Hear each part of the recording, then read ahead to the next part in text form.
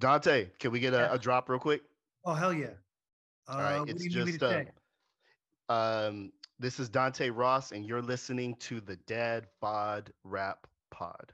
No, I have a dad bod, so it's fucked up. My svelte figure has gone left since the pandemic. Um, Same.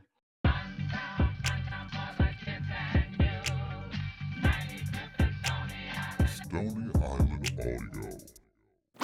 And now, it's time for the Dad Bod Rap Pod with your hosts, Damone Carter, David Ma, and Nate LeBlanc. Three underground rap nerds walked into a bar. An argument ensued about who the GOATs are. The seed was a thought that would turn into a pod. Now fans worldwide say, not a bad job, the ad hoc gab squad who chronicles the vanguard of hip-hop at large. Rap taste slacked off, don't need to be mad, dog. Look no further, it's the Dad Bod Rap Pod. And now for my next number, I'd like to return to the classics. Perhaps the most famous classic in all the world of music. The first time around, you didn't quite understand our new style of speak. Don't worry, we can fix that right now. So why don't you all just grab your bag? Come on board, hoist the anchor, we'll be off. Plug one, plug two, plug one. Podcasting live from San Jose, California. It is the Dad Bod Rap Pod. I am 1/3 of your host, Damone Carter, aka Dim One. I am joined in this in-person jamboree by my man's Nate LeBlanc. What's happening? I'm good, man. I'm really excited to talk about De La Soul. I love their music. It's incredibly important to me. But we just have to say, and we'll probably say multiple times, R.I.P. Dave. Yeah. The timing of this is cruel and awful, but we're here to celebrate the music, celebrate the life, and I'm excited to do it with you guys. Yeah, man. Dave Ma, how's it going, man? Good to have you here at the crib. Yo. Talking De La. How you doing? I'm doing all right, man. Yeah, sort of a somber mood, obviously, for obvious reasons. I mean, it was a long time we were waiting for this De La victory lap, so this is sort of terrible timing. But, we could have celebrated De La during our first week of recording. Yeah. So, you know what I mean? Seriously. So it's long overdue, and we're here for it. Yeah. It's good to have some dedicated time to do this, like the rest of the rap world. We're just kind of reeling. Dave plugged to Trugoy, Dove, so many names, and just such an indispensable part of hip hop. One of those things I think you don't realize until he's gone, and now Right. you're like, oh shit. So yeah, but we're gonna get into it. This is kind of what I imagine to be a listener's guide to De La Soul. Most of their music will be coming back to streaming by the time this episode drops, and so the stuff has been kind of locked away, right? Like how have you, Nate, been interacting with these records that haven't been on streaming for the last whatever? It's years? interesting. Like I do have a lot of these records and tapes and CDs and stuff. I actually I brought a bag with me of I think probably like 30 or so De La Soul related 12 inches EPs, albums, bootlegs, etc. But I don't listen to them as much as I listen to like something I have in my pocket. You know what I Yeah, mean? right. Like I have Right. access to it, but that doesn't mean I've spent. And I will throw them on from time to time. De La Soul is such a band that reminds me of the era where I had a CD player in my car, and like Yep. the CDs would not leave my car. Like Stakes is High in particular, I can remember so many different drives and moments with friends where it's just like that was just a very common thing to be on in my car. But I haven't had a car with a CD player for like 10 years. Right. Yeah, I do listen to their music, and I'll especially when it was more Wild Westy and there was no plans for it to be released. I was not above going to YouTube or Okay, something to try to okay. find it. But something we were actually talking about with Open Mike Eagle about at his show a couple of weeks ago in San Francisco when we got to hang out with him is like the day the Trugoy news passed, all people wanted was to have that sense of community Right. Yeah. and listen to the music, kind of Yeah. like reminiscent, very sadly, and kind of presciently of when Doom passed away. Right. And it was like that New Year's Eve, and we were all like, well, throw on Organ Grinder and, Yeah. I'm gonna Crying cry. out. Yeah. So you couldn't. Like, everything is super restricted. You guys are hearing this on March 2nd if you listen to it, and the whole catalog will be released tomorrow or at midnight or whatever. If you're listening on release day, it doesn't matter, but that will no longer be a problem, and I'm just so happy people will be able to hear this music. Like, it's so underappreciated, it's so underdiscussed. They were in it would be like the true heads only would know about the greatness of De La, which, you know, as a true head, I like. But I'm ready to get over that. I'm ready for them to be more publicly celebrated. Right. I'm ready for everyone to be able to just, at a moment's notice, throw some. And we usually talk about streaming as this, like, exploitative thing, but it does mean money for them, too. Like, oh, yeah. They're re-releasing vinyl. They're doing merch. They're doing this huge push. And so that matters, too. I want that, too. I want them to make money off their thing, because as like, another thing we talked about with Mike is, like, what is the touring situation at this point? Yeah, like, it's is kind of that over. it? Right. It's kind of done. So Right. I don't know. Yeah, it's so sad to think about. Dave, how have you kind of kept up your De La Soul listening over the years? Well, I mean, I have a lot of it on wax, you know. Okay. So luckily, I go back to that. But I wanted to take a second to shout out DJ Plattern. Yeah. Some of my favorite work of his is his De La Heaven. I think there's right. So this is De La Heaven, I believe. Okay. Part 1 and part 2, Okay. and those are readily available. And I threw those on once I heard the news. Yeah. And yeah, man, it was fucking tough. I got a couple offers to write, a couple obituaries from a couple outlets on Trugoy, and I turned it down because, one, I kind of wanted just to, like, process it and be in my Yourself, feelings rather than do research. Yeah. But I was telling Nate over the weekend, I was like, if I had to do it, I would have titled it De La's Soul. And I feel like he was such an anchor, you know, and Posdnuos' silence, I think, speaks volumes as well. So I don't know. I think we're all kind of just reeling over it. I liked Mosi Reeves' piece in Rolling Stone. I thought that was very well done, and you know, that was the one where I was like, that's what I like to see. That's the one that makes me feel like the era was encapsulated properly. So shout out there. Yeah, what about you, man? Do you get a chance to listen to De La Soul much? I have YouTube Music, which there was a time where you could upload your own music on it. And so when De La did that thing when they put all of their albums out, like I snatched all of those things, and I rarely open up the YouTube Music app. I'm going to be honest with you. I've almost been paying for it just because I don't want to lose access to the De La albums. Right. I'm like, when I want them to be there. But I, like everyone who could, I spent, you know, days kind of going back through the catalog. And Dave's flow in particular is just, I'm glad people are going to get to engage with that work, especially the stuff on Stakes is High, where I feel like De La was hip-hop's moral center for a good while. And I think Dave did a great job of expressing, like, how to be cool and fly, but also, like, be a decent human being. Be thoughtful. Right. Be thoughtful. Right. Be a decent human be being. considerate. But he was also, like, wacky and weird. I want people to hear some of the skits and things that he was a part of, some of their more comedic stuff, which we'll all get into. But yeah, it was just it's gut wrenching. It's too common, but you know we are fortunate, I guess, just to have such a deep treasure trove of music. So we're gonna talk about De La's first 4 albums.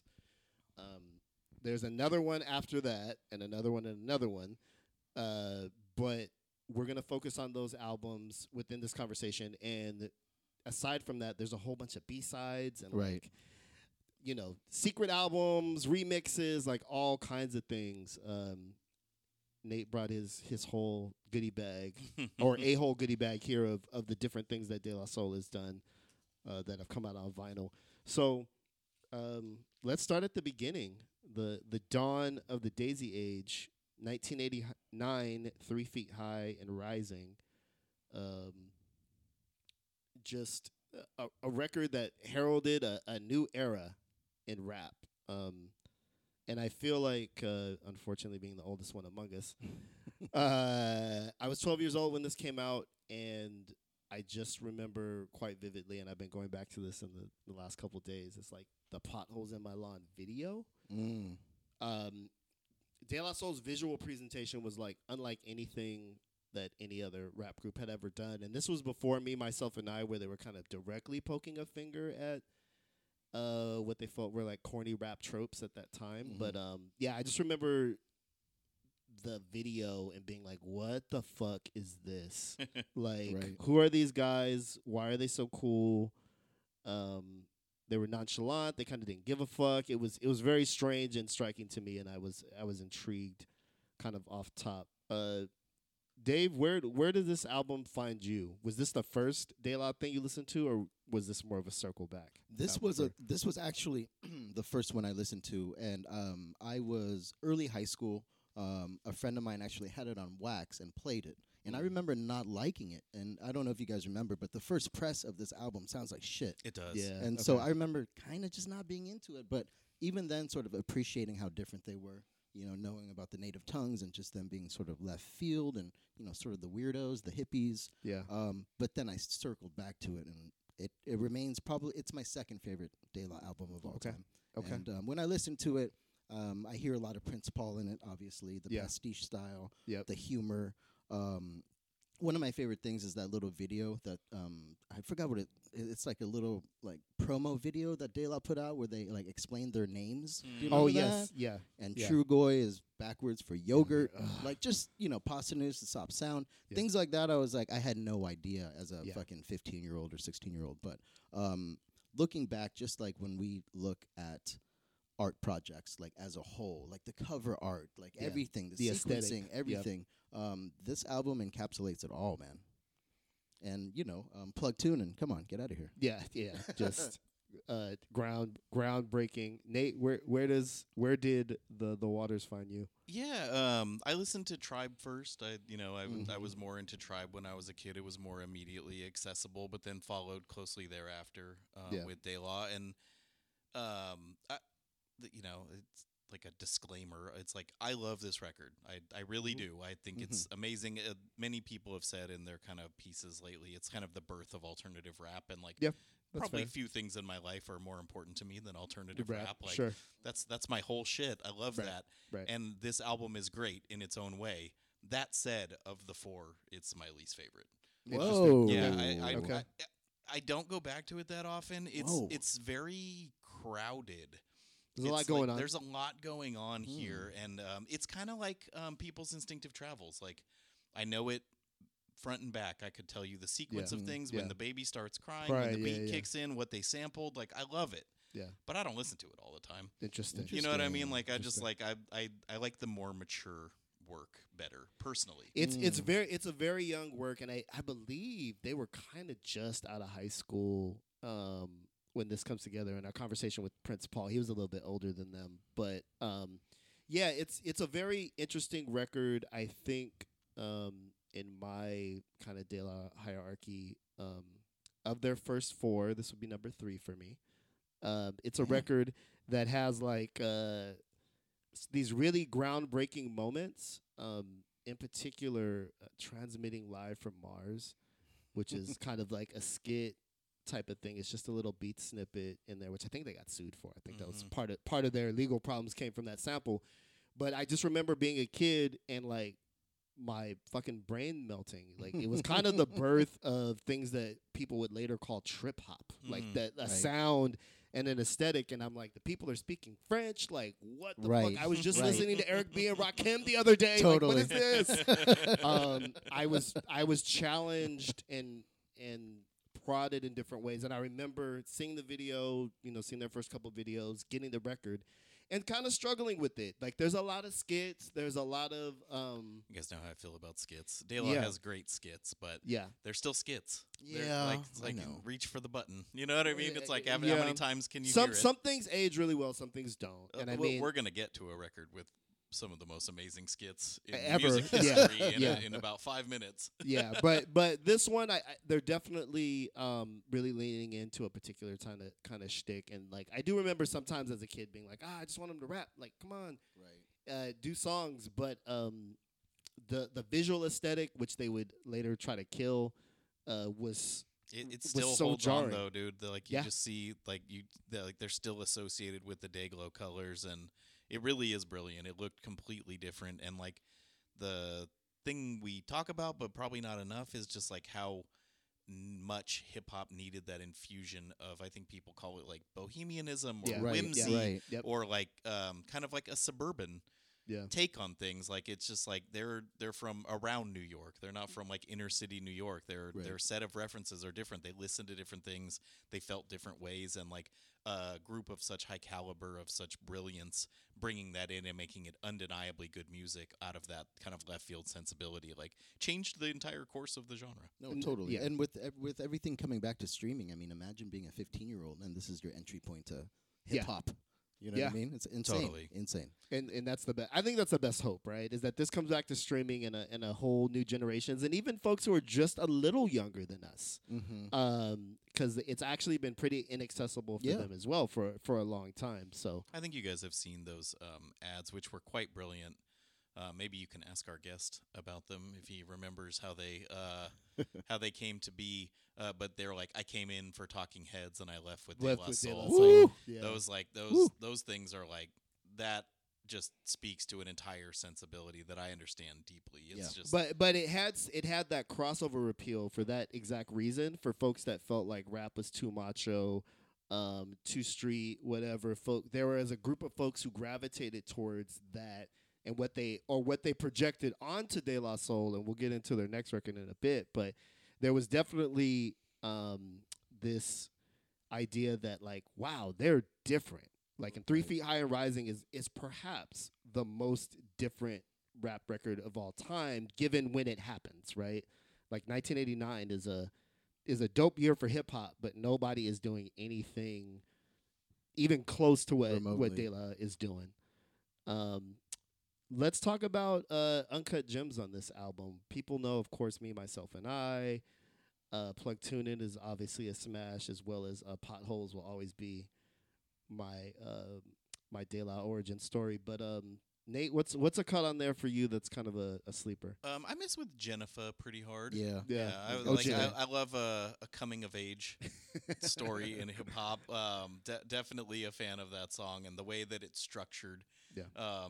It's like, if you look at their songs, very few of them until much later are like verse chorus verse chorus verse chorus. It's like there's just weird little things. There's things that only happen once. I just find just their approach so free and so awesome. So that's a cut I definitely find myself coming back to, and like catchy. Yeah, It's seriously, catchy, dude. super catchy.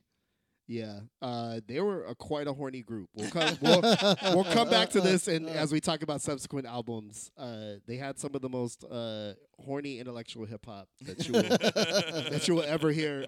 Dave, what is your pick for sleeper cut? I was going to say Jennifer as well, but I wanted to bring up Change and Speak, because towards the end, like there's a line where they're like, sent by the Quest, Jungle, and De La Soul, and that was sort of my first inkling of native tongue. And back then, like, I wasn't super, I don't even know that maybe the internet just started for us back then. Yeah. So I wasn't like Googling that shit, but it made me think, and it made me Okay. like, keep things in mind while I was reading magazines about the shit. It was so, And I just love the production on it. Yeah, that's a great So song. Yeah. It's so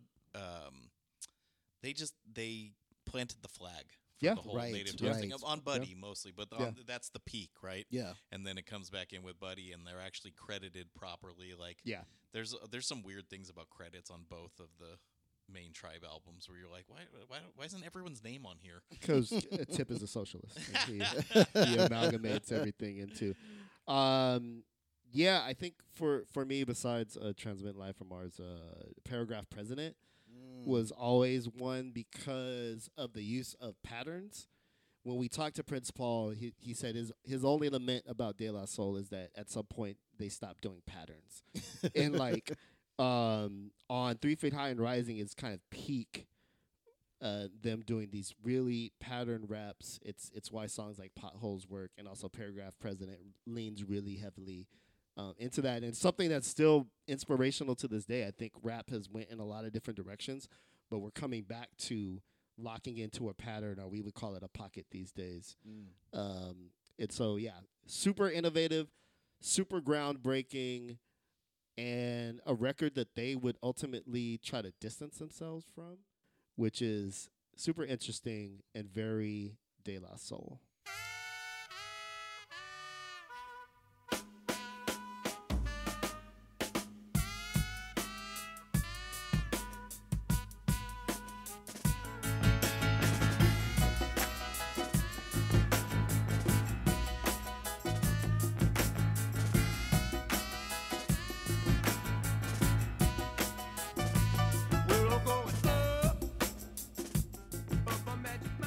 right. De La Soul is dead. The title hangs eerily. I know. I It just know. sounds wrong now. I know. Sucks. It does. It's a record came out in 1992, I believe. I think 91. 91. 91. 91. And it's really, in a lot of ways, the title itself is a response to the reaction to 3 Feet High and Rising, where we were talking about earlier. There was this whole other audience, and I think this happens again with Diggable Planets, where De La attracted this whole other audience that wanted a bunch of different things that they weren't trying to do. Right. Like, they even talk about it a little bit on De La Soul is Dead. It's like, oh, Tommy Boy wants another Say No. Like, you know what I mean? Like, they were trying to be pigeonholed into this really, into basically what PM Dawn became to me. Right. Hip hop hippies. Yeah. And Yeah. they were pushing back hard against it. And so that's where the title De La Soul is Dead comes from. And for us, I mean, not to make it about us, but let's be real. Our whole imagery and shit is derived from that album cover. Yeah, like it originally is. with the flower pot. Why did that resonate? I don't even know who even came up with that shit. I think you did. Yeah, Okay. one of you kind of, we were like, we decided on the title like of the show begrudgingly, and then like you came back like 2 days later, like, okay, here's the thing. Yeah. And now we're out of excuses. We have to post some podcasts. And how can you not hate? yeah, I how think- can you not like that? Yeah, one of your friends. I don't know. Oh, who that's right. That's exactly right. Nasty came up with Ray. that. Shout out to Nasty Ray Oh, word. who designed the original thing. I'm not sure if I gave him that prompt, if that came from a discussion we were having, but the fallen flower pot seemed to symbolize so much, Right. for us and our whole aesthetic and kind of where we show up. One of my favorite images in hip hop. Yeah. Really. Yeah. I mean, if I think about it. Totally. And- And I have to say, I have gotten a lot better at taking care of plants, but I've killed a few. I have not. Keep your succulents away from me. So De La Soul is Dead comes out in 1991. They're trying to distance themselves, and even the picture is so De La Soul. It's such a subtle, sly, but direct commentary on the imagery of the last album and like the sound they were associated with. Everything you thought you knew, you didn't know shit. You That's, did- what, that's what this whole album Totally, is about. And totally. It's a great they preface. come at it with such a creative. This record is an absolute banger, dude. Oodles of O's, It's incredible. Hey It's Love, incredible. and Peas Porridge right off the bat. Right. Killer. And then drop a skit, and then the roller skating gym named Saturdays, Come on. and Millie Pulled a Right. Pistol on On Santa, Santa Claus. are both singles from this same record. Yeah. Yeah. That's fucking depth, dude. I was gonna say, like, this is them trying to distance themselves, right? Sort of juxtaposing themselves from the first record.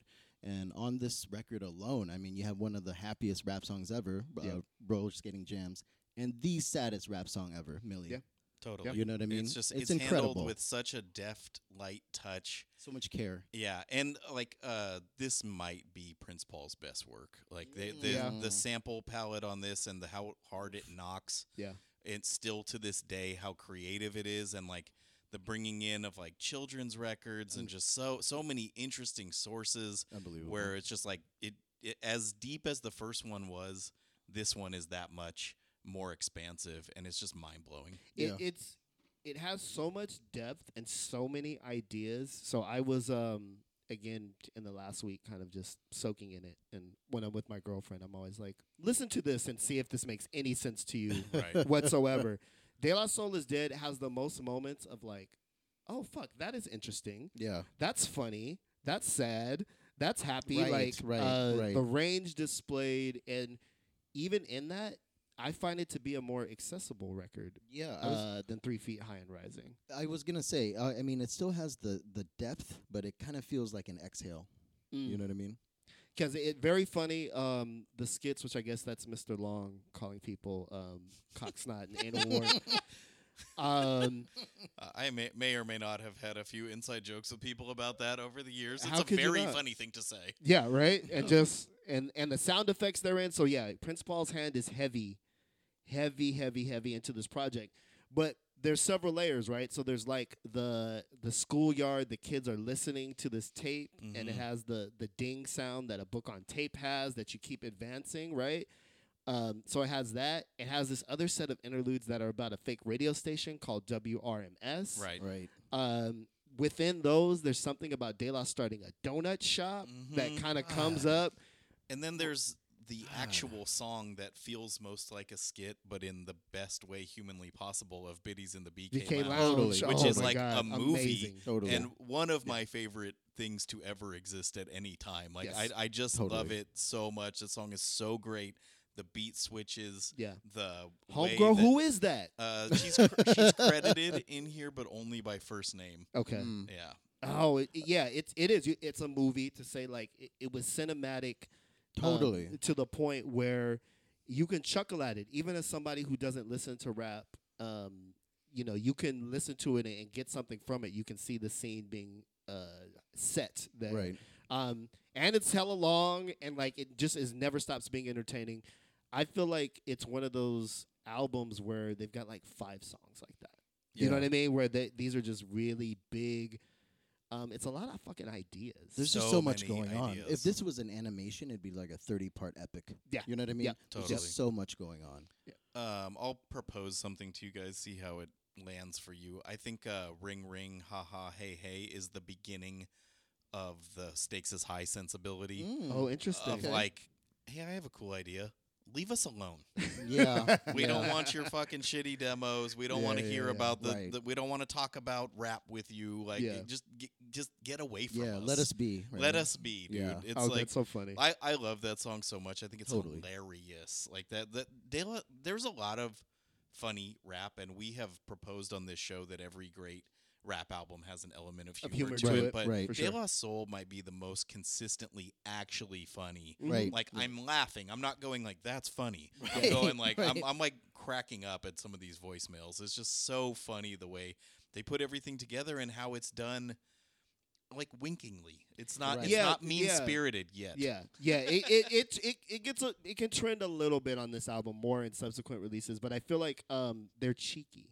You know what I mean? The same way that when you see video of the Beatles and they're just like bouncing jokes off of each other, the Far Side have a very cheeky sensibility that comes across, and I think that is here. But De La Soul is Dead is also.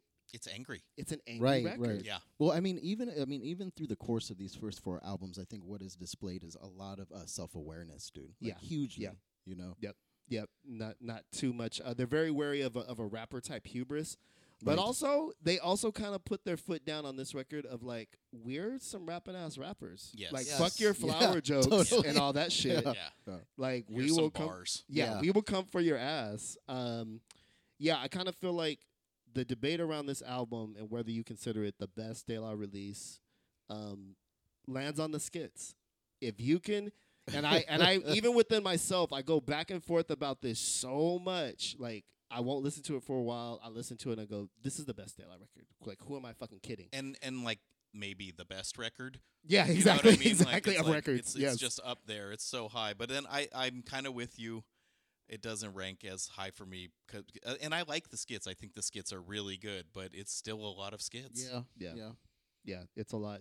Dave, where does this rank in your through the first 4 albums for you? This is probably my 3rd favorite.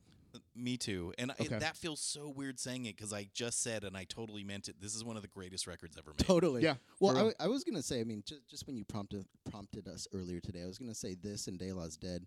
Kind of tied for 3rd for me, if that counts. If I can do that. Okay. You know what I mean? Okay. Yeah. Okay.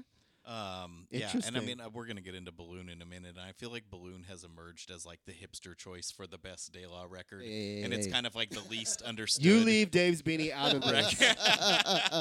That is my favorite, but we'll get into it. No, we'll get into it for sure. But I'm just saying, I never heard anyone say that at the time. Yeah, no. I've been saying that for years. All right? No. Oh my God, that's hilarious. Is our recollection that great of back then? Well, I think De La Soul is Dead is one of the best second records for sure. Oh my God! In of terms course. of To flip the script so completely on the first record, and to make it's like you just made this amazing tectonic plate shifting statement, and then you're like, no, we're not that. No, actually, fuck that. We're totally. this. Totally.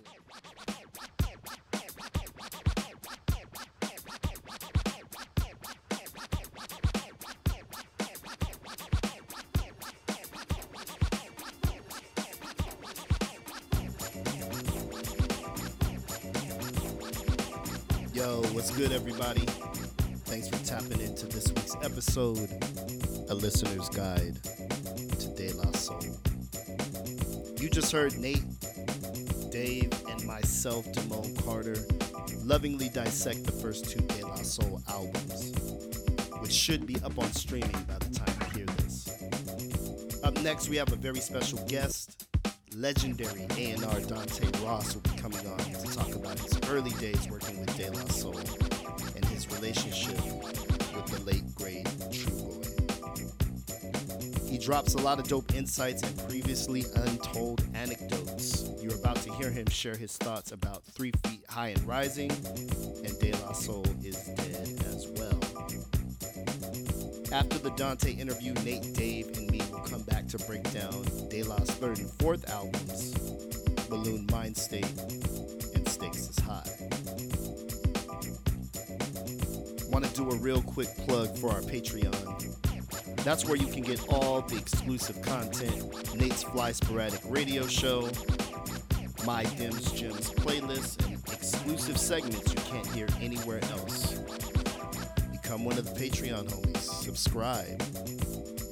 Patreon.com/dadbodrappod. And now, without further ado, let's get into it. This is our interview with Dante Ross, Dad Bod Rap Pod.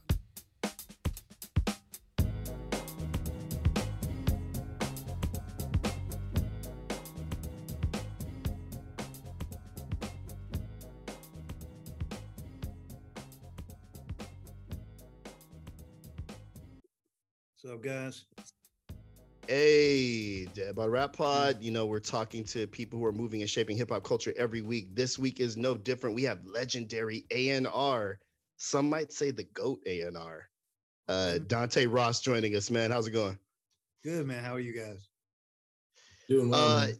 Hanging in there. Is it cold and rainy as shit in LA? Yeah, it sucks. It's like Seattle weather in LA, man. It's fucking wild. Man. It's cold. Where do you guys live? We're in NorCal, so like Okay. 50 miles outside of San Francisco. Okay. Well, it's similar weather, kind of. You know the weather. Yeah, man. Why are we paying for this? But anyway, we're here to talk about De La Soul, of course. Dante, we know you had a personal relationship with the group. You signed the group. We definitely want to talk about. Monica Lynch signed the group. Okay. So it was my first A&R project. It was handed to me in tandem with me getting the job. So to be clear, she played me the demo when she interviewed me for the job, and I low-key lost my mind. It was so fucking incredible. And I remember thinking, I was like, dude, it's like, it reminds me of Ultramagnetic meets Slick Rick. I couldn't think of it. And it was the demo of the single. And she called me a couple of weeks later, and she told me I had the job right before Christmas. It was snowing, in fact. And I went to her office. I lived in the same neighborhood as the office, in the cultural desert called the Upper East Side. And she gave me the gig and told me the first group I'd work on was De La Soul. That group you really liked, Prince Paul's group. Well, that's going to be your first project. So. Oh man! Well, for the folks who may not know what an A&R does, what were your kind of duties and tasks with De La Soul at that time? Set up studio time. Make sure that all the gear they needed, the rental stuff would be there. Make sure that they had the engineer they wanted if he was available, which usually was a guy named Shane Faber. But there's a bunch of guys who worked on that record, and to make sure that they actually showed up and were working, right? So kind of a little bit like a babysitter, which is ridiculous. I was one, a baby, and two, Jesus Christ, I was certainly more reckless than De La Soul were. So those were kind of my duties, to kind of guide them through the record and sort out what songs were like potential singles, et cetera, et cetera. But with De La Soul, like I'd be emphasizing my importance too much. They had a guy named Prince Paul who was absolutely completely capable of doing any and everything that needed to be done. Plus, the De Las themselves are pretty functional and organized cats, other than Mace, who was more kind of crazy like I was. But he's also way more talented than I've ever been. So those guys, they kind of had it all, man. It wasn't like I've made records where I really had to do A&R on them, and this one was more like I was just kind of learning the ropes. I had to set up mastering for all this stuff. I had to like kind of figure out like some cover art stuff, like kind of figure out who might shoot what, and meet delivery dates on things. But it was for me, I was one, learning on the job, and two, it was I would, like I said, I'd be remiss if I overstated my importance. I honestly, I've been talking to a few people about this stuff lately, and I say it was just a great honor to be in the room to watch those guys make their magic, and I was like privy to see this thing that like I knew was great. Like I was like, am I souped up out of my mind because I'm in the middle of this, that this is that great, or is this that great? And I really thought it was that great. And I've been blessed enough to have that feeling a couple other times in my life, but you usually don't know. This is one of those things where I knew, and it taught me so much because it let me know when I had that feeling again. I was, it didn't come along a lot. So when you get that again, it's like when you first smoke weed, you're like, oh man, I want to get that high again. So you kind of, every 4 or 5 years, you might get that high again, So I mean, it was I look back on it with Dave's passing, and it becomes more important. It becomes more important in my life. Can you talk a little bit about just who Dave was as a person and at the time of your meeting him? Yeah, Dave was really funny. They're all really funny dudes, but Dave is kind of like a silent assassin. Like he's very poised and I don't want to say standoffish, but he's one of those people who doesn't feel the need to hear his own voice, unlike me. Right? So me and Paz want to talk a lot of shit. So he didn't really talk much shit. And when he did talk shit, but he did it in his own very selective style. And he had a very cutting wit. He's really funny, and super smart, sharp, self-aware cat. He was relatively egoless, until he's in the booth, and then his ego is on full display because he's a tremendous rapper, right? So just like an uber upper class, like one of the greatest MCs I've ever had the pleasure to see work his craft.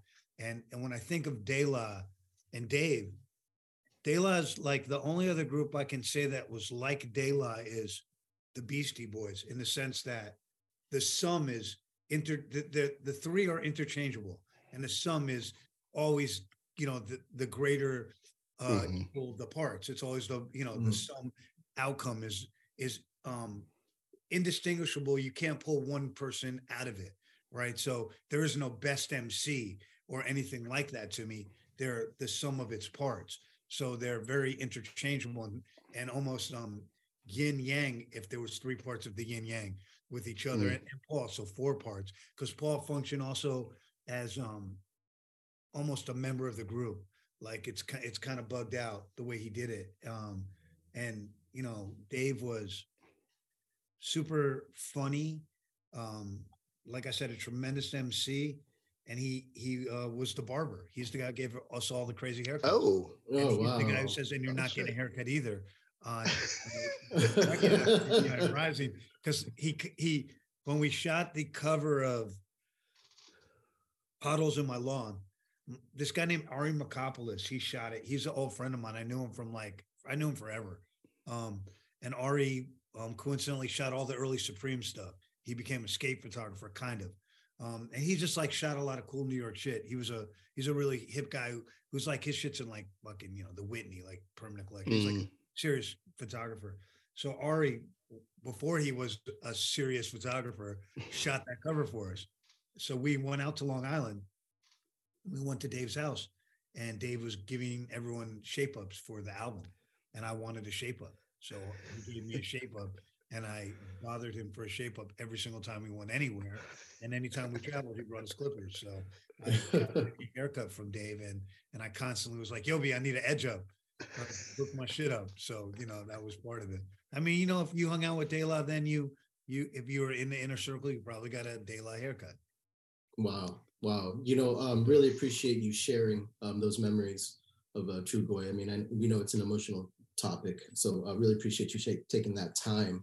I want to just move forward a little bit since De La is returning to streaming. Yeah. And I just wanted to know, like, are you excited about having people get the opportunity to engage with them again? I am. I think there's a whole generation of people who only listen to music via streaming services, right? Mm-hmm. People have probably never heard De La Soul. They may know the name, they may know the flower, they may know the Nike Dunks, but they may not know the music, right? So all these kids are going to get to experience this music for the first time, and that's wild to me, right? And I really like, it's almost like an unboxing video or something. I want to see first time they hear De La Soul, right. and look, kids today are very different than they were when we were kids. I think we probably had more. It's funny because sometimes I think culture regressed. I think there's people are a little more basic in their taste, wants, cookie cutter likes of things. But I think there's also a whole generation of kids who are really, really in tune and smart and like great music. And I want to see how these kids, I want to see kids with taste who've never heard De La Soul before hear De La Soul. And even if they heard it, to hear the songs they never heard before. Like I want to see someone's face who's like an aspiring MC who hears IMIB for the first time. Yes. Oh, man. Oh, yes, exactly. Thank you. Like I'm sure Pink Sifu and all those kind of guys who I really like, the Mobbies of the world know this stuff, but I want to see what those guys discovered De La Soul, like there's like Marlon Craft was like, I never really listened to De La Soul, Yeah. Born in 93. He was. Wow. Yeah. Like people like that who never really listened to the stuff where their rap starts at like, whatever. I don't know, fucking maybe J. Cole or something, right? So I want to see these guys. It's kind of like a whole generation of kids who are denied Outkast, right? They didn't get De La Soul, right? So let's see what happens when these kids discover the greats. Because, De La is, I don't want to say an acquired taste, but they're a litmus test to me. It's an indication that you have evolved tastes. And everyone who has evolved tastes, who I choose to surround myself with, knows the genius of De La Soul. But when people don't get De La Soul, I get judgy because I'm like, you're that smart. You're probably justified in that. The kind of going on that tip, when 3 Feet High and Rising, you heard the demos, it gets out into the world. Was there kind of some head scratching, some backlash from hip hop? 1,000,000%. There were people who didn't get it. Like, I'll tell you this story. I went out with this girl, and she ended up being an MTV VJ. Dallas. So she became like, she was my girlfriend. And I had the tape and it was finished, and we hadn't mastered it yet, but we were playing around with the sequencing. So I had like what became the final sequence on a cassette, and they were all the final mixes. And I went to, and De La Soul was buzzing, and I went to her house, and her 2 Model League girlfriends were there, and this one English guy. And actually one of the girls there ended up having a baby with D'Angelo's. This is really weird. I never realized this before. And I played them. I was like, yo, I want to play the De La Soul album. And they lost interest like 3 songs in. Wow. But the English guy who was there, my friend Ben, he lost his fucking mind. Because he was also keyed into all the samples. Like, he was like, oh, they use Brass, Samande, and he knew the music. He was like ahead. And he had really good taste. And I knew that this guy with really good taste really liked this record. And he's like, can I get a copy of it? And I was like, I can't give you a dub, man. He was like, man, I love this record. And he doesn't always remind me, he just remembers us. And that was just one example. But yeah, a lot of people didn't get it. There were people who thought they were soft. You know what I mean? They were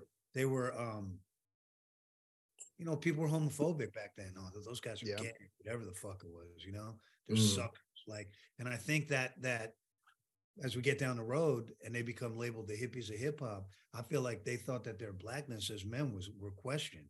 I think that there are some people who question their blackness, and you know, De La Soul, young black men, and there's like, you know, you can't question that shit. You know, who are you to question my experience, black or white or otherwise, right? Especially white. Like white men should never question that. But you know, I think there were people who questioned their street cred, if you will, and thought it was goofy, right? But then what's funny is that the gamut of people who didn't feel that way goes all the way up to like people like Cypress Hill and NWA. They toured with NWA. We played shows at World on Wheels. We did all that LA shit. We did all the fucking, I'll tell you one dude who gave us, and he'll probably deny this if he ever sees this, but we did a show with Sir Mix-a-Lot in Houston, Texas, and he tried to shit on us. Yo. Oh, wow. And then, this goes back to Dave. Dave called him. He was like, oh, sir, like, it was like, yo, we're like, what's up with that, dude? He's like, Sir Bitch-a-Lot? He tried to play us like in Houston at the Rhinestone Wrangler. I'll never forget that. God. I never was a fan of Sir Mix-a-Lot anyway, but that, like, I was always like, he's super corny. I was like, and he also like, he rapped like the Beastie Boys back then. This is before Baby Got Back. This was Square Dance Rap and right. Posse on Broadway, I think was the other record. Yeah. But he was popping in Houston and he headlined. He was, and we, you know, like, look, we gave him the business. I'll just leave it at that. Wow. Dante, I just want to quickly touch on 3 Feet High one more time. Sure. Don Newkirk, rest in peace. He's featured on our theme song for this podcast, and he closes out the album, as you know. I just want to get your insight on your relationship with him and just the working process with Don. I mean, Don came in and did the skits in Long Island. He didn't do them at Calliope. I wasn't at. I think there was the place was called Music Palace. Yeah, Music Palace. That's where they recorded in Long Island, and I only went there one time. And they did a couple of things there. The bulk of the recording was at Calliope, mixing at Music Palace and Calliope. Newkirk did his skits, I believe, at Music Palace. No, he might have done them at Calliope when I think about it, because Mike T. Luxon was an engineer at Music Palace and and he was in Doodoo Men. He was he was also an engineer at Calliope. I think Paul might have brought him there. My memory's a little hazy, but Newkirk, Mike T. Luxon, and Paul were all peoples. And they're a little older than De La, but Newkirk, he's from Queens, but he was with those dudes. And he moved to Long Island at some point. He went to school with Paul in Long Island. And he was a rapper beforehand. I don't know if you know that. Yeah. So he was part of the team, part of the family. And little known fact is I tried to sign Don Newkirk because I loved his demo, and Tommy Boy wouldn't let me sign him. They shot me down. But I wanted to sign Newkirk. I was maybe his first industry fan. So, I mean, Newkirk is Prince Paul's go-to guy. He's his right hand. Yeah. You know, Paul's got his group of people, including, you know, Mr. Dead and, you know, a couple other guys who are always in his group of cohorts, right? His people. And that's one of the guys. Newkirk is his right-hand man. So, you know, I think Paul pulled Newkirk in, and, you know, third base jumped on it afterwards with the fucking the announcement voice. And, you know, like Newkirk had that voice. Yeah, that he could do that thing. Man. You know, what you don't know maybe is that here's how I first met Donald Newkirk. I just got the job at Tommy Boy. He is playing the keyboards on, he's replaying Expansion, Lonnie Liston Smith, on all that jazz. And Newkirk also played trumpet, and he plays all the music on that. And this is how I meet Donald Newkirk. And I'm like, and that record to me was a special record because I loved what we called club music back then. And Expansions is one of those records that Larry Levan and all the, you know, like Dave Mancuso and T. Scott, because I'm a disco head. So this is one of those records that you heard in those clubs. And there was like, it was to me very forward thinking that they were using this, but it's also a super fast record. Newkirk plays it slowed down. Wow. To amazing effect. Yeah, this is how I meet Newkirk, and you know, it's just bugged out. Newkirk was ill, and Paul's the illest because he made that beat, you know. So yeah, Don Newkirk, he was great, man. And I had spoke to Paul, and he, you know, he's been through a lot the last few. So yeah. Well, appreciate that, man. So looking at the reaction to 3 Feet High and Rising, and I appreciate your comments about kind of how De La was essentially stigmatized, and I even remember that. I wouldn't go as far as say stigmatized, because out west they were stigmatized. They were like, you know, yeah, miss me with that hippie shit. Yeah, yeah, you know, that kind of came post. You know what I mean? Because it was all overexposed and pushed down people's throats. But look, man, we were in LA and doing shows. I think I took them out there twice. The first time they ever came to LA, and we played on World on Wheels, and Ice-T was in the house, and he was fucking with us. You know, Ice-T was the big homie. Like, he was like, "Oh, y'all are super ill." So we had the co-sign from Ice and Muggs, and B Real was in. They weren't a band yet. It was called DVX, and Muggs was in 783, and we played with them at World on Wheels. But we met B Real, Sendog, Young MC, and everyone greeted us with open arms. Everyone across the board. And Guru was, and Premier were down. They were cool with us from day one. Like, we never, Bismarck E was a big fan from day one, where we went to a show at the New Music Seminar. He started doing plug tuning, beatboxing from the stage. He was hosting the New Music Seminar. He was on stage. So that's how they kind of met Biz, even though Paul already knew Biz. And DMC came to our first show, was like, "I love y'all." Like, he was there at this club called Payday. Like, he was the first super fan I ever saw. The third bass dudes were bugging out on De La Soul. So, you know, I would say in New York, it wasn't a stigma like that. You know, we had Red Alert he was the go-to, he was the GOAT, and Red greeted us with open arms. The Jungle Brothers are already popping. So we just fell right in with some things that were already happening. You know, to me, that all starts with Ultramagnetic, right? They're the first left of center dudes. And then Jungle Brothers, and then us. Now I'm not in De La Soul, and then De La Soul, right? So that's kind of boom, boom, boom, how it always broke down to me. And maybe Slick Rick's in there somewhere, because Slick Rick is bugged the fuck out too. And he's for real. He's doing alter egos, right? So, you know, but look, man, like, I remember Marley Marl came to my office and loved De La Soul. He was checking the record out and he was enamored. So, you know, the cream of the crop in New York City was fucking with De La Soul. I don't know how it translated around the country. It wasn't super stigmatized. I think it got worse when they blew up. I think when Me, Myself, and I's on MTV and the Daisy Age is getting pushed down your throat is when more of the backlash started. Yeah, and then it kind of... We always thought that everyone who's not from New York is fucking ancient. And, you know, dudes from New York were kind of ancient. To us, they were behind the times. Which was probably true at that time, honestly. But it seemed like on De La Soul, not seemed like, on De La Soul is Dead, there's this real effort to kind of end the Daisy Age and also kind of reclaim... It's interesting you use the word manhood and masculinity. I kind of heard De La Soul is Dead as like, oh, they'll fuck you up though. Like that was kind of the undertone. It's true though. We would travel and people would be funny and they get an Uncle Sandwich. That's facts. Like, that's just how it is. Like, and I would hear, yo, De La was out here and they beat somebody up. I'm like, yeah, I'm sure they did. You know, basis of, you know, those guys, you know, they're not suckers. Like, come on, man. You know, so like during this era, the sort of De La Soul is Dead.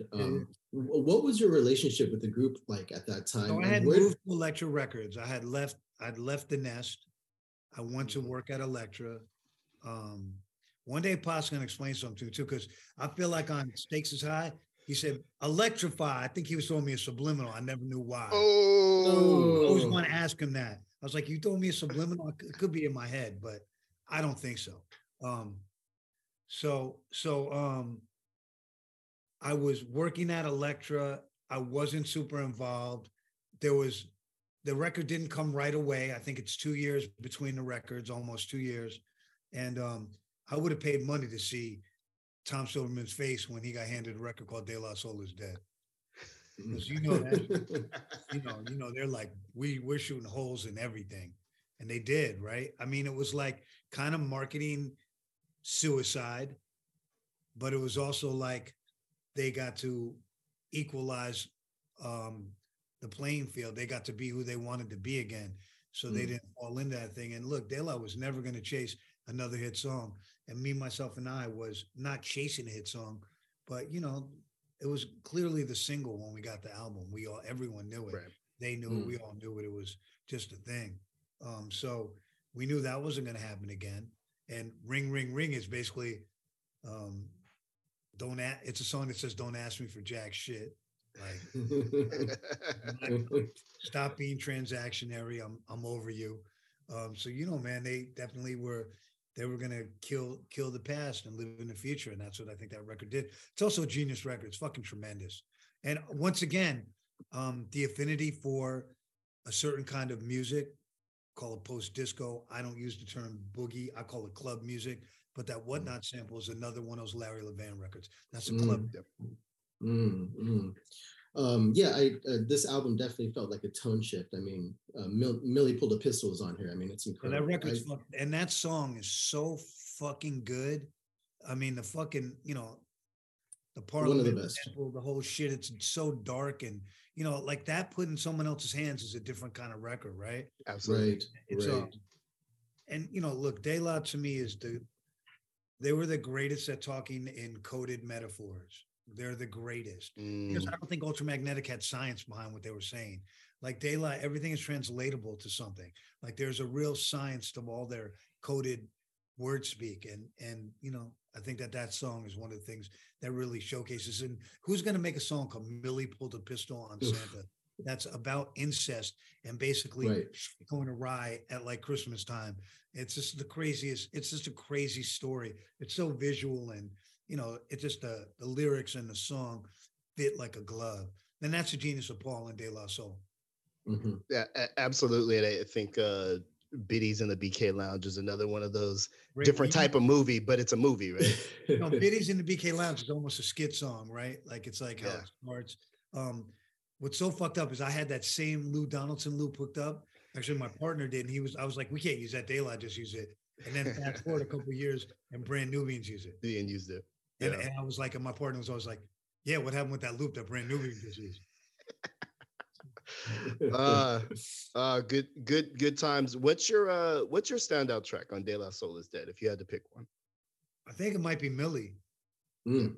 Yeah, I think it might be Millie. I don't know. What are your guys? What are your standouts? Millie is mine. That's why I brought it up and kind of wanted to get your reaction to it. Yeah, I mean, I think it's probably it's Millie. incredible.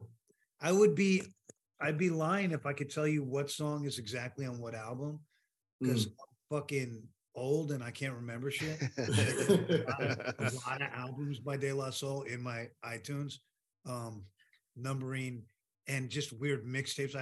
I pulled up my De La thing. I have 19 albums by De La in here. Oh my God. There is no 19 albums, and there's no doubles. Oh, yo, man, Afro Connections at High Five. High Five, yeah. That's my joint. That shit is crazy. Swing a Locate, man, the whole shit, Biddies. Peas Porridge, Peas Porridge, of course. Peas Porridge. And the record they used on Peas Porridge just blew my mind when I found that record. Someone put it out on a 45, and I was always like, Jesus Christ, like that record is so sick that they used that. You know, I think those are probably the ones I really fuck with on that album. My Brother's a Basshead is really fucking good. I mean, there's no bad songs on it. Like, and De La is one of those groups, you know, they got a 4 or 5 album run where there's no duds to me. So, you know, I'm like, I mean, you know, my favorite thing was always the Clear Lake Auditorium shit. That shit. Absolutely. And I had this one goofy friend who come to my house and play that shit every time he came over. I want to hear this. Like every fucking time for years. And he hit me one day passed and he was like, I was like, yo, man, I always think of this record when you know, that record about you. Like I link it to this one friend of mine. So, I mean, that's probably Ring, Ring, Ring is fucking tremendous too. Yeah. Trolling. It was before trolling was a thing. They showed you what trolling was. Yeah, right. It was the phone troll. You know those people, you don't want them to have your fucking phone number and like, you know, just like I did back in the day. I did what's called the screen. I ran the screenplay. I never picked up my home phone. I had my tape, my phone machine all the time.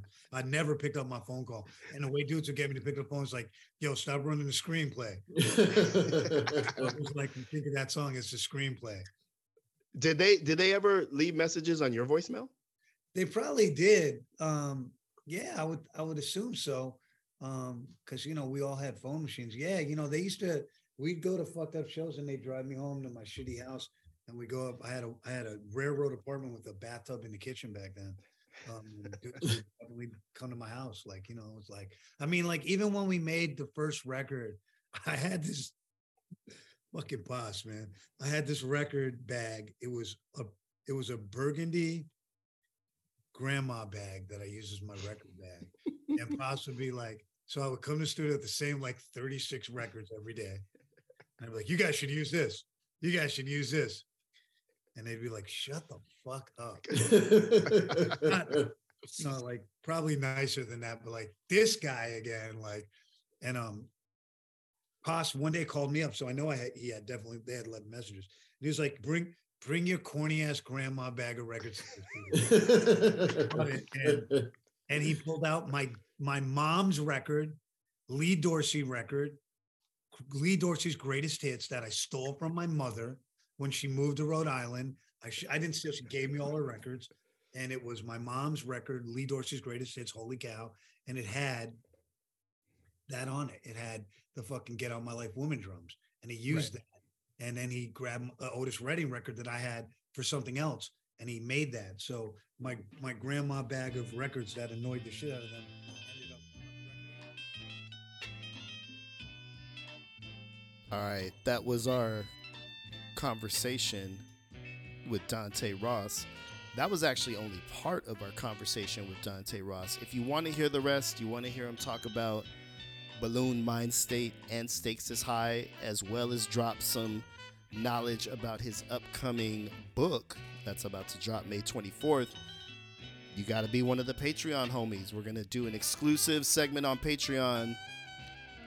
Get Dante's thoughts about the third and fourth De La albums, as well as hear about his new book. All you got to do is subscribe. Patreon.com/dadbodrappod. That's patreon.com/dadbodrappod. Coming up next, as promised, Nate, Dave, and I break down Balloon Mind State and Stakes is High. This is a listener's guide to De La Soul. Dad Bod Rap Pod. All right, let's talk about Balloon Mind State. And when we were talking about De La Soul is Dead, Nate, you kind of alluded to Balloon being a consensus pick among hipsters, and then Dave took deep exception. People could have smelled the room at that moment. I'm just saying, this record came out when I was in high school. It's such a great record. Like, it is, again, like it is a phenomenal record, but yeah. It just seemed to be like De La's next record at the time. And I'm not saying like people aren't allowed to change their opinions or anything. I'm just saying it wasn't like instantly hailed as this classic, and perhaps because of its nature, its subject matter. It's I don't know how quite to describe this. There's an undercurrent of like deep melancholy in this record, and it's not like the most easy to kind of love, but it's also so deep and so great, and it has just like fantastic, huge moments too, right? Huge moments. Yeah, huge moments. I think this is 1993, and I feel like they were deeply discontented with the state of the game even then. Yeah. And so I just remember hearing the first track and being like, where Pasta is like, fuck being hard, Pasta Noose is complicated. I was like, come on. Oh, okay, so now we're going to war. Come on. You know what I mean? They put the flag down, I think, with De La Soul is Dead, and said, hey, we're not these flower kids. Yeah. I think on Balloon, they're like, we've been in the industry for a while. A lot of this is bullshit. Yeah. And now we're going to war. It was an alternative, contrary voice. Dave, how did it strike you upon first? Well, first so listen? sort of to Nate's point, not all of Nate's points. First time I heard it, I was like, oh yeah, you know, another cool De La record. You know what I mean? And it wasn't upon like a couple years later that I was like, this is my favorite De La record, and I've been saying that steadfast forever. I'm looking at the artwork right here from Nate's stacks, and like the whole thing with their mouths tongue tied, incredible. But having said that, I Am I Be is not only one of my favorite rap songs of all time, one of my favorite songs of all time in any genre. Yeah. It's my favorite De La song. And so when I think of De La, I think of that song, and it's fucking unimpeachable. And kind of like the timelessness of it. Everything. Every second of that song I like. But by the time the guitar comes in, my mind's blown. Yeah. Yeah, it's Posthumous is talking about his daughter. It's incredible. I love every second of that song, and when I think of De La, that's the flagship song for me. That you come back to. Yeah. Yeah, that's good. I mean, there's a reprise too. Like they carry it through. You know what I mean? Yeah. They knew that song was so fucking huge. Totally, right? totally. And I think when you talk about Balloon, you have to talk about a little bit about Clear Lake Auditorium. Absolutely. Right. I was going to say. Promo only for many years, really yes. coveted record among the heads, came in this beautiful, clear kind of like Sprite bottle. Also record. features Chaffee MCs. Come on, dog. I know. You know? I know. That's a throwaway for them. I know. Like, yeah. This song's not good enough for our album. It's We'll like, just have Q-Tip and Fife on it. No biggie. Totally. In the Woods is so great, and like the that's what leads off Clear Lake is In the Woods right into I Am I Be, and that's really the kind of emotional crux of the whole album on Balloon, and it just gets its own kind of space to be itself. And it's people talk about like LL Cool J doing like I Need Love as this like big moment, and I'm sure it was. But this should be as celebrated for bringing kind of like pathos and writerliness and just like darkness and depth and complicated human emotion to we were talking to Open Mike Eagle a couple weeks ago about like humanism and humanism in hip hop, and like why those ideas resonate with this interesting slice of society that you wouldn't necessarily think were like kind of like outwardly showing as hip hop heads, and like this is that. Yeah. Oh, this is a humanist record. That's such a great way to putting it. And to me, it's kind of what you don't get again until Outkast comes along. That's interesting. Like these really spacious, life affirming sounds on a hip hop record. Totally. And you know, Balloon's Mind State is a hip hop record. Absolutely, so. absolutely. You know and what I mean? If we're talking about sort of the comparison to the previous record, this album I think has the most brevity. It's just perfectly paced, short. They're in and out. Says what you need to say. Yep. So and so is 5'11". I am. I be. You know, it's like fucking perfect, dude. I'll never get over Q-Tip being like, I'm Q-Tip and I be friction. like with that prompt, right? Like with that prompt. Incredible. Q-Tip is always incredible. Incredible. But yeah, even this idea of like, right now we live in a time where projects are made in digital audio workstations. You can do this pastiche mixing and mashing and collaging of things. They were doing this in the analog era. Unbelievable. In a way that was so complex and intricate. And there's so many things. The reason why I think this record always rates very highly for me is that I'll go back to it and still find things. Right. Like Fuck being hard. This record's complicated. Yeah. Ooh. Very. And I'll just say from like a production standpoint, kind of echoing what you were saying, Damone, the skits are short. Yeah. This skit is 43 seconds. That's a great skit. Let's make it 23. Get out. Get in, get out, get skitting. 23 and me. Yeah. It's it is an incredible record. I'm glad that it's found an audience, and I'm gonna guess that when people are now able to access this information again, it's really gonna have its moment on like a wider scale than like hip hop Twitter. I think people are about to get their mind blown. Totally. Yeah, totally. Balloon even. It might blow up, but it won't. Won't pop. Shout out to Shorty No Mas. Oh man. Oh, totally. We talked about and I have to find out this person's name, but the woman who raps on Biddies in the BK Lounge, even the women who are on the skits on De La Soul is Dead, amazing. Yes. Amazing female voices.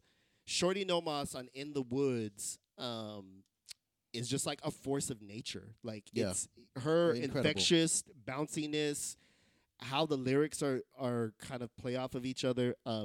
For me, that is my Okay, I should have done this at the time. The biddies are Almond Joy, Jeanette, Monique, Naima, and Tanya. Okay. Shout out to Naima. Hey. All they do is beg and they scrounge. Yeah. And what's funny about that is they're all like pushing 50 now and like our straight aunties. I love that. Yeah, I love that totally. we're there. Totally. In hip hop. But yeah, I think Balloon for me, I had to have a moment with myself and say, this is my favorite De La record. Whoa, yeah. I had to say it. I don't know if I've ever admitted You that to myself. hipster. Yeah, exactly. Bunch of hipsters in this joint. The beanie just appears on my head. You turn back. Barely holding on at the very top of the crown. Yeah, I spent the most time with it. So there's always that, right? So I could be biased because this was a time. You're 18 when this drops, right? This is like a pivotal record Yep. for And you. also being like, I am Posthumous. I Right. thought I was. Right. You know what I mean? Like, Right. I wanted to be them so badly, and like this spoke to everything that I wanted to hear in rap, and also, like you said, blew my mind. It has a musical depth that records Right. didn't have back then, and so I was obsessed with this and Clear Lake, which was like a rumor, right, for a long time. I don't think I heard it until a couple years Isn't after. IMIB also on Clear Lake? It is. Yeah, I mean, Jesus Christ. Yeah. The interlude with the Japanese cats rapping, Jesus. like, and I know that word for word, and even though I don't know the words, Jesus. right? I'm trying to go to Japan this year. I'm going to memorize that. I'm just going to go up in the ramen spot and be like, Yes, y'all. You don't stop. They're like, not another one, please. We get it. Yeah, I feel like it is for. Is that true for you as well? Nate? it's my second favorite. Okay. Yeah, I'm Okay. a Stakes is High guy. I've been crotchety old man since I was young too. Yeah. So it's just like we'll talk about it in a minute, but I do think this record is extremely brilliant. It's a little more nuanced, and it has light stuff too, like Break of Dawn. Yeah. Dude. Like with that Come on. very prominent sample. It's like, Yeah. get out of here, dude. Yeah. Anyone could like this song. This How song could is you not? This That's song what I'm is saying. incredible. Yeah. And Focus is such a great song. Oh. There's just so many good songs and all of the associated stuff, not just Clear Lake, the Ego Trip in Part 2, 12-inch with my God. How Lovely I Let My Mind Float. Like, they're just collecting De La records is like an embarrassment of riches. They understand the specialness of the format, especially for vinyl, and they give you so much. It's just like, it's very ample. It's very generous. It's like they reward you for close listening, both in their rhyming style and in the way that they presented themselves as like catalog artists. And I'm really wondering if they're going to make these 12 inches available. Like some of them have instrumentals you can't get anywhere else. And that stuff doesn't tend to go on streaming. And I'm wondering if they'll just do the straight records and leave this kind of just for the heads. Which The resale market. As one of the heads, I wouldn't mind. But it's also like, I want everyone to hear everything. It's hard. I can say as a dedicated fan, I know there's a good chunk of songs I've just never heard. I remember, shout out to my man Noah Diakili. Sent me a whole De La record that is like a weird movie that they were trying to do. Oh yeah. I know. It was a later one, right? Yeah, it was a later one. And Anonymous something? Was that it? No, the Anonymous Nobody came out, but they Oh have no, I know what you're talking about. I They did have a post an on it. unreleased record that is a lot. I think it's after Grind Day. That's a whole ass record that is like a movie. And it's not the best record ever, but I'm just like, De La made a whole ass record, decided not to do it. Wow. And you know what I mean? And just kind of I want to kept see going. that now. Yeah, it's or hear it, or however you interact with it. That's interesting. Yeah, so they're one of the most productive groups, and let's say this here, one of their loyalty to each other is like amazing. When we were chatting backstage with Open Mike Eagle, and we're kind of lamenting the end of the De La live shows, we knew it. How many groups could tour all the way through? That's a lot of like stinky feet in vans and Exactly. like hotel room sharing Right. and I have kids but you don't have kids Kids, yet. yeah. And Yeah. just like, dude, like people grow up, people change. I'm sure it's not been easy all the time, but as a touring entity, which they consistently were for 30 plus years, going on 40 now, it's like that was the core of the group, and they really are incredible in that arena. They have so much to draw from. Yep. They are so committed as performers. So I hear When I admitted I had never seen them live. Are you positive? I'm pretty sure. Because I had a side conversation with Wheezy about this, because I went to a De La show with Wheezy, and we both swore you were there. How high was Nate? Yeah, I know, kinda no. why- 3 how feet old high is and it? rising. Maybe 2009, 2010. I think I would remember, but Yeah. I mean, Isn't you it guys were lovely there. how What you was let I your mind doing? flow? Just sitting by myself? Watching the show, I don't. Yeah, that's funny. I'm gonna pull up some old emails, dog. We will get to the bottom of this if Nate has seen De La. I saw them once, them and Black Sheep at Dang. the Independent, and this was like in the Grind Day era. Like I Yeah. didn't see them. Oh, I mean, yeah. Yeah, I didn't see them in their kind of heyday, but the thing that struck me about the De La live set, and I've watched performances from them too, is much like Jasmine, they don't quite deliver the lyrics the same any time. Right. They figure out a new fucking interesting Right. way to rap the lyrics, and pardon there. With other artists, I don't like that because I want to rap along with you. Right.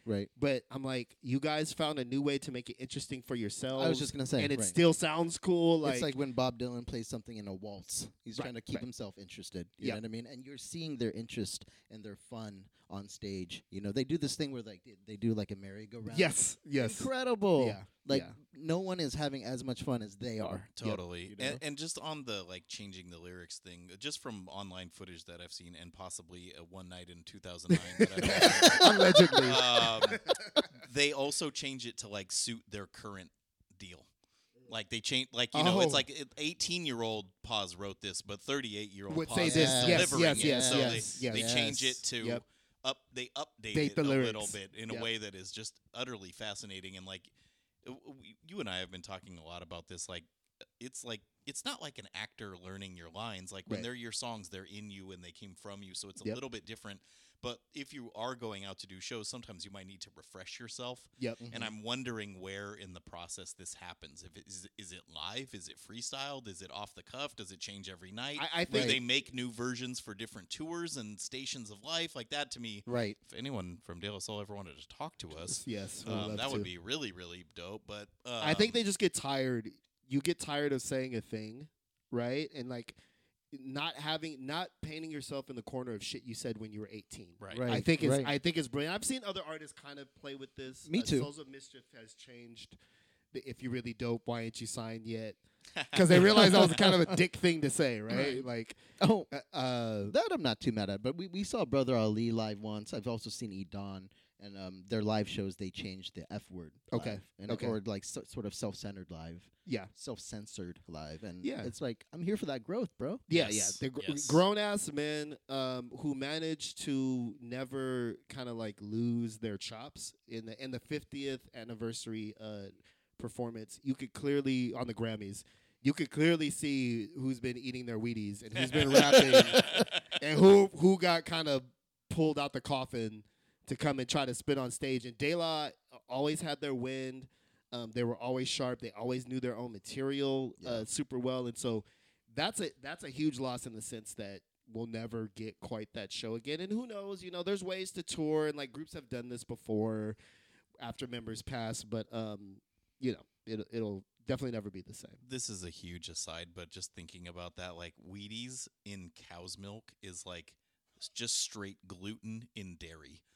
Like that, like the conceptions of what we think of as healthy has changed so much from that. Oh, I man. hadn't really thought about That that was a before. sharp turn. Here on Men's Health Podcast, we examine, is lactose and gluten killing you? Dad bod snack pod. off referred to, never actually done. Oh man, maybe we need it, man. There's food takes out there. Balloon Might State, amazing record. Our favorite De La record, which I didn't know that about us. This is all a bunch of Here we hipsters. go. a little bit, but we'll get into their next amazing release. Stakes is high. So I think there's a joke. I don't know if it's real, where Miles Davis goes to the White House and has an interaction with Nancy Reagan, and she's like, "Who are you?" And he's like, "I've changed music 4 times. Who the fuck are you? Yeah, kind of. And he says No, something more even better. misogynist than Even that. better. But yeah. He has. Go look that up for yourself. But yeah, just kind of like, if you're De La, by the time Balloon Mind State has come, you've literally changed your genre like 3 times. Totally. You know what I mean? Like you've literally been a sea change in a genre. You've incited debate. I want to make some time here to talk about all the dope people that De La Soul dissed.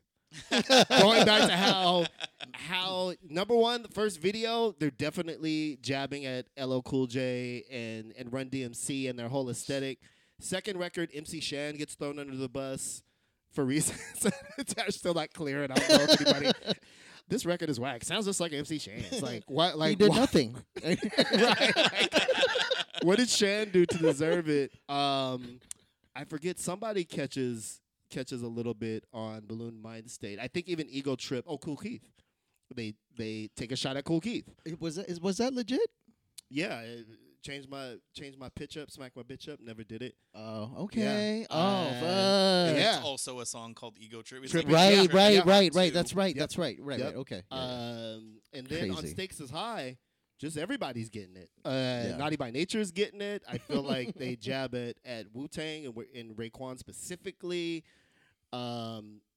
Probably and the whole like way the genre was going, which Right. famously they're sure. like not feeling. I mean, not it's really it's their participating. commentary on the genre and Yeah. its progress. It's brilliant, dude. Yeah, and Absolutely really brilliant. the first of its kind, again from hip hop's moral compass, right?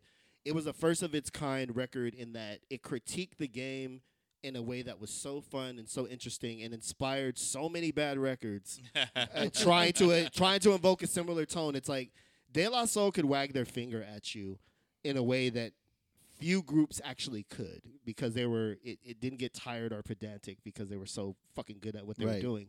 But yeah, just out the gate on this record, Naughty by Nature catches a stray, which I guess had to pay for in person. He was confronted by Tretch about that. Wow. Machete in hand. Yeah, exactly. Which we'll get to in our upcoming episode with Sounds a little treacherous. Dissing Naughty. Yes, absolutely. But this record was like, He's like, yes, because I hate you.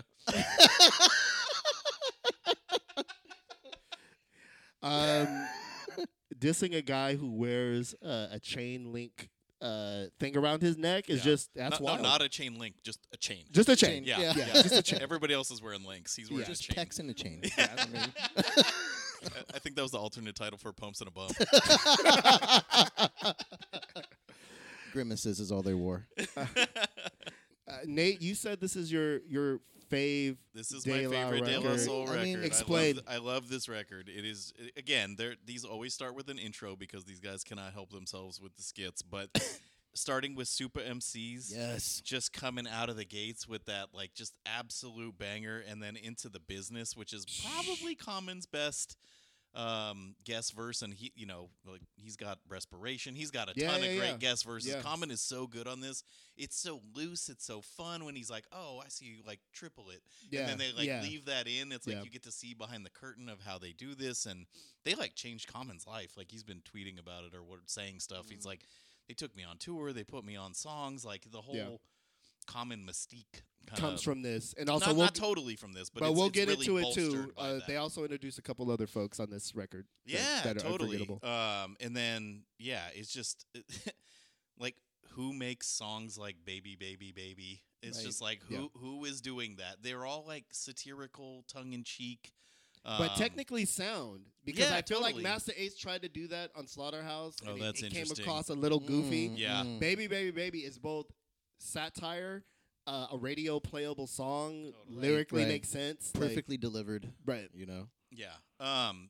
This song has been one of the main focuses for a lot of fans since the passing of Dove, but it's so easy. Yeah, Of It's course. like incredible song, and interesting that Paz doesn't take a verse, and they're all credited writers on it, and it's just like if you want to know about Dove as a rapper, that's a great. In a place to nutshell, start. his ease with the language. He's talking about like really tough things, right? And making Right, these right. critiques and like, when's the last time you had happy day? Oh. Nobody else can pull that off. Totally. Such a master of simplicity. Yeah, and then Most Def coming through on Big, Big Brother Brother Beat. Come on. That's just Yeah. like Come on. perfect platform for him to get some shine.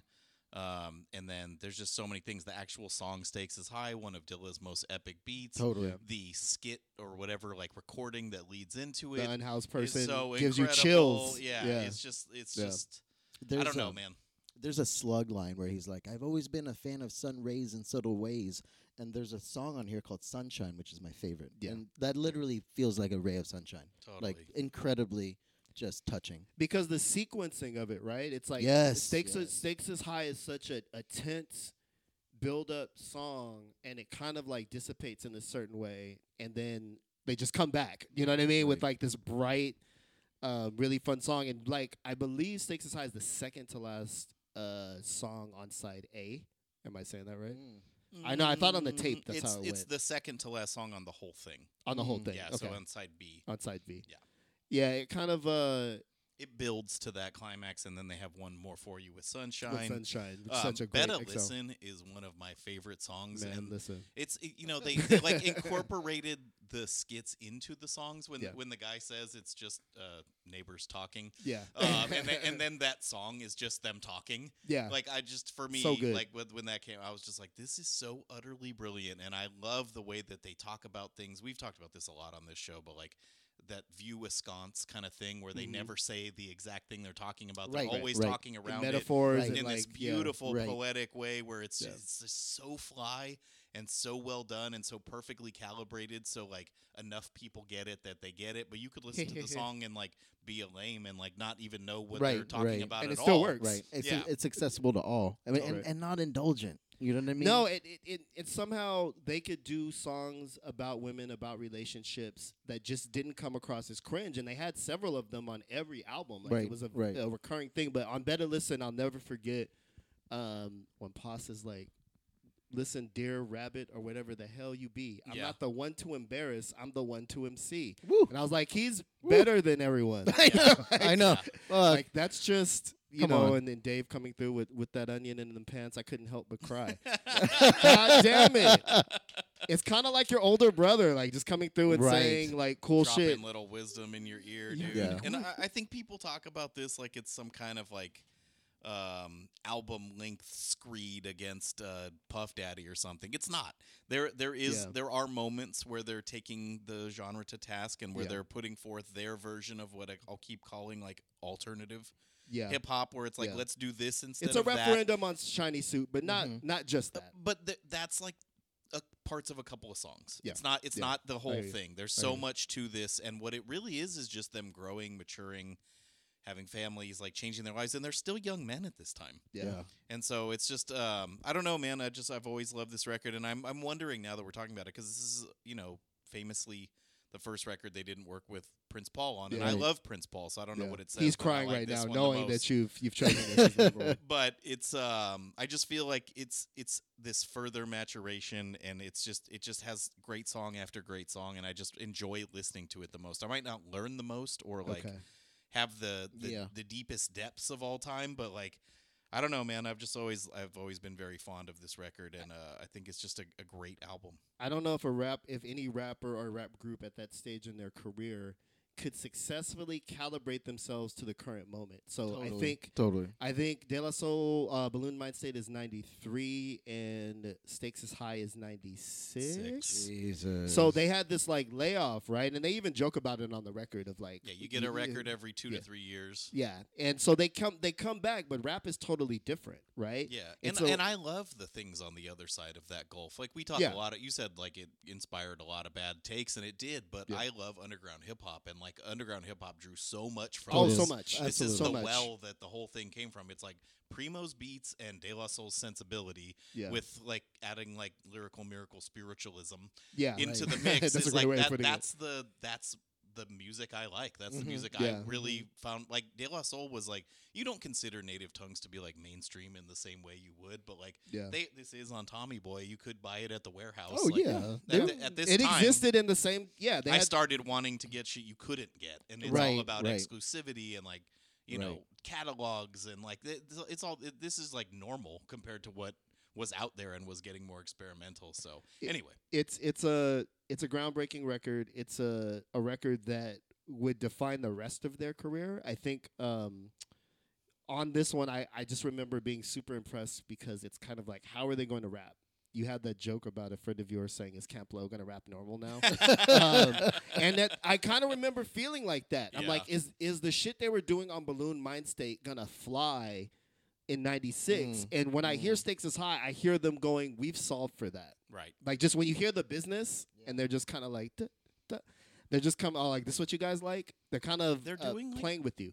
A routine. Yeah, totally. Yeah, and they're kind of back so to the, deliberate. You know, it's incredible. There's a lot of intention, right? Yeah.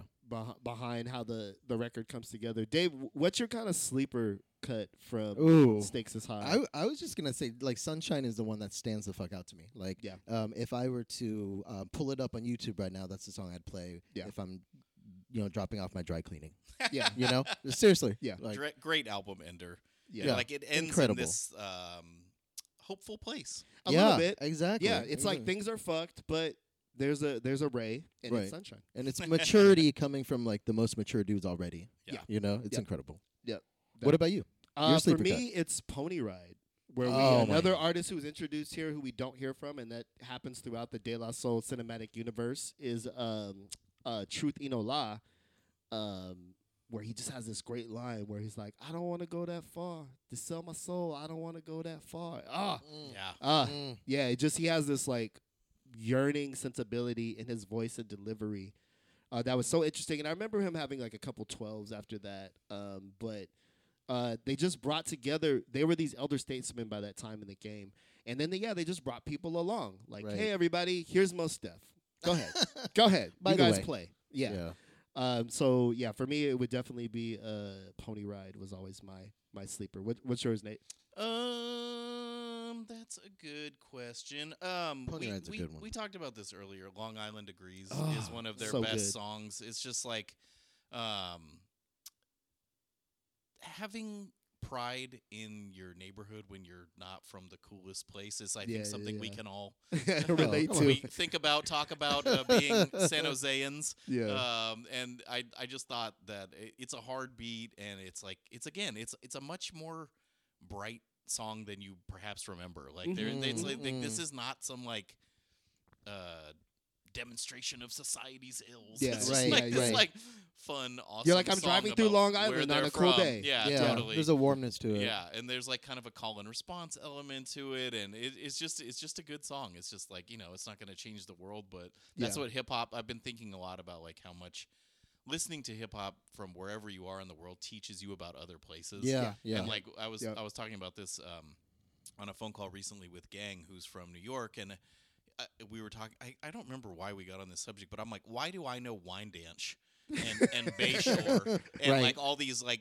micro neighborhoods of Long Island? And it's like, because rappers are from there. Yep. Totally. And they talk about it in their music, and it's like, you learn a lot about Atlanta, you learn a lot about Houston, you learn a lot about Oakland and Vallejo, and the names of the streets and what areas are safe and dangerous, and like you just learn so much from listening to rap music, and it's really rooted in a sense of place. And so I think because I've been thinking about that a lot for hopefully a project in the future, this is like something that's just really resonating with me right now, because like I've been to New York 6 or 7 times, never stepped foot on Long Island. Like, why would you? Yeah, nobody's made a compelling case for it. Kind of reminds me of just the beginning of Big Brother, where they're like centralized or way out in the sticks. Yep, you know, totally. There you go. Yeah, So you guys seem to be able to quote pretty easily from this record. It's a pretty good record.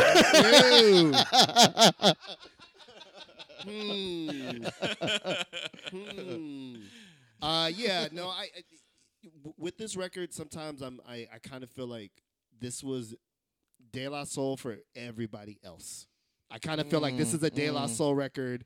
If you're gonna start somebody on a De La Soul record from zero, I would give them Stakes is High. If you were gonna give a head, I wouldn't be like 3 feet high, bro. Yeah. It's the starting point, and so I think I've always had a bit of a like, okay, yeah, this, I know, everybody loves De La, but this is them doing a contemporary thing. This is not the thing that they necessarily started.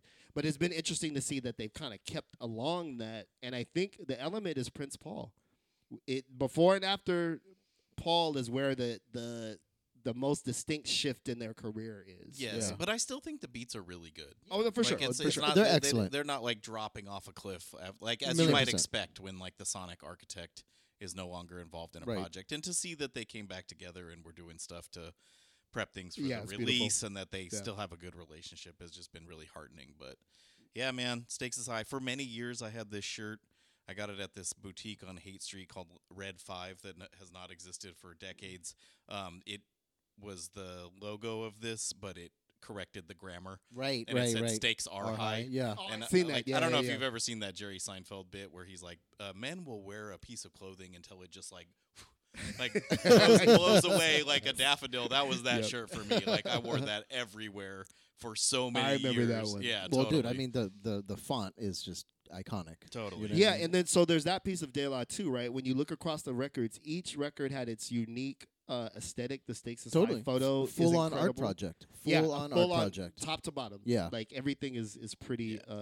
Michelle Willems did the art direction Okay, for this. beautiful. We've interacted with her a little bit on Instagram. She's like such a cool person, and she is responsible for this incredible artwork and just feel and type. Like, I don't know if she does the actual typography, but if she does, like, more props than I even was giving it Yeah. credit for. And like even the inner sleeve of this is iconic. They're standing in the white field, Right. Like Right. that imagery would kind of later show up in like Matrix and other Yeah. thing. It's just so interesting. It's just such a full package. And we talked about this a little bit on the Public Enemy thing, but De La didn't have S1Ws or anything, but they Yeah. did give you all you could want as a fan. Like they Right. gave Yeah, you right. imagery, they gave you Right. packaging, they gave you Tidbits, music, fashion.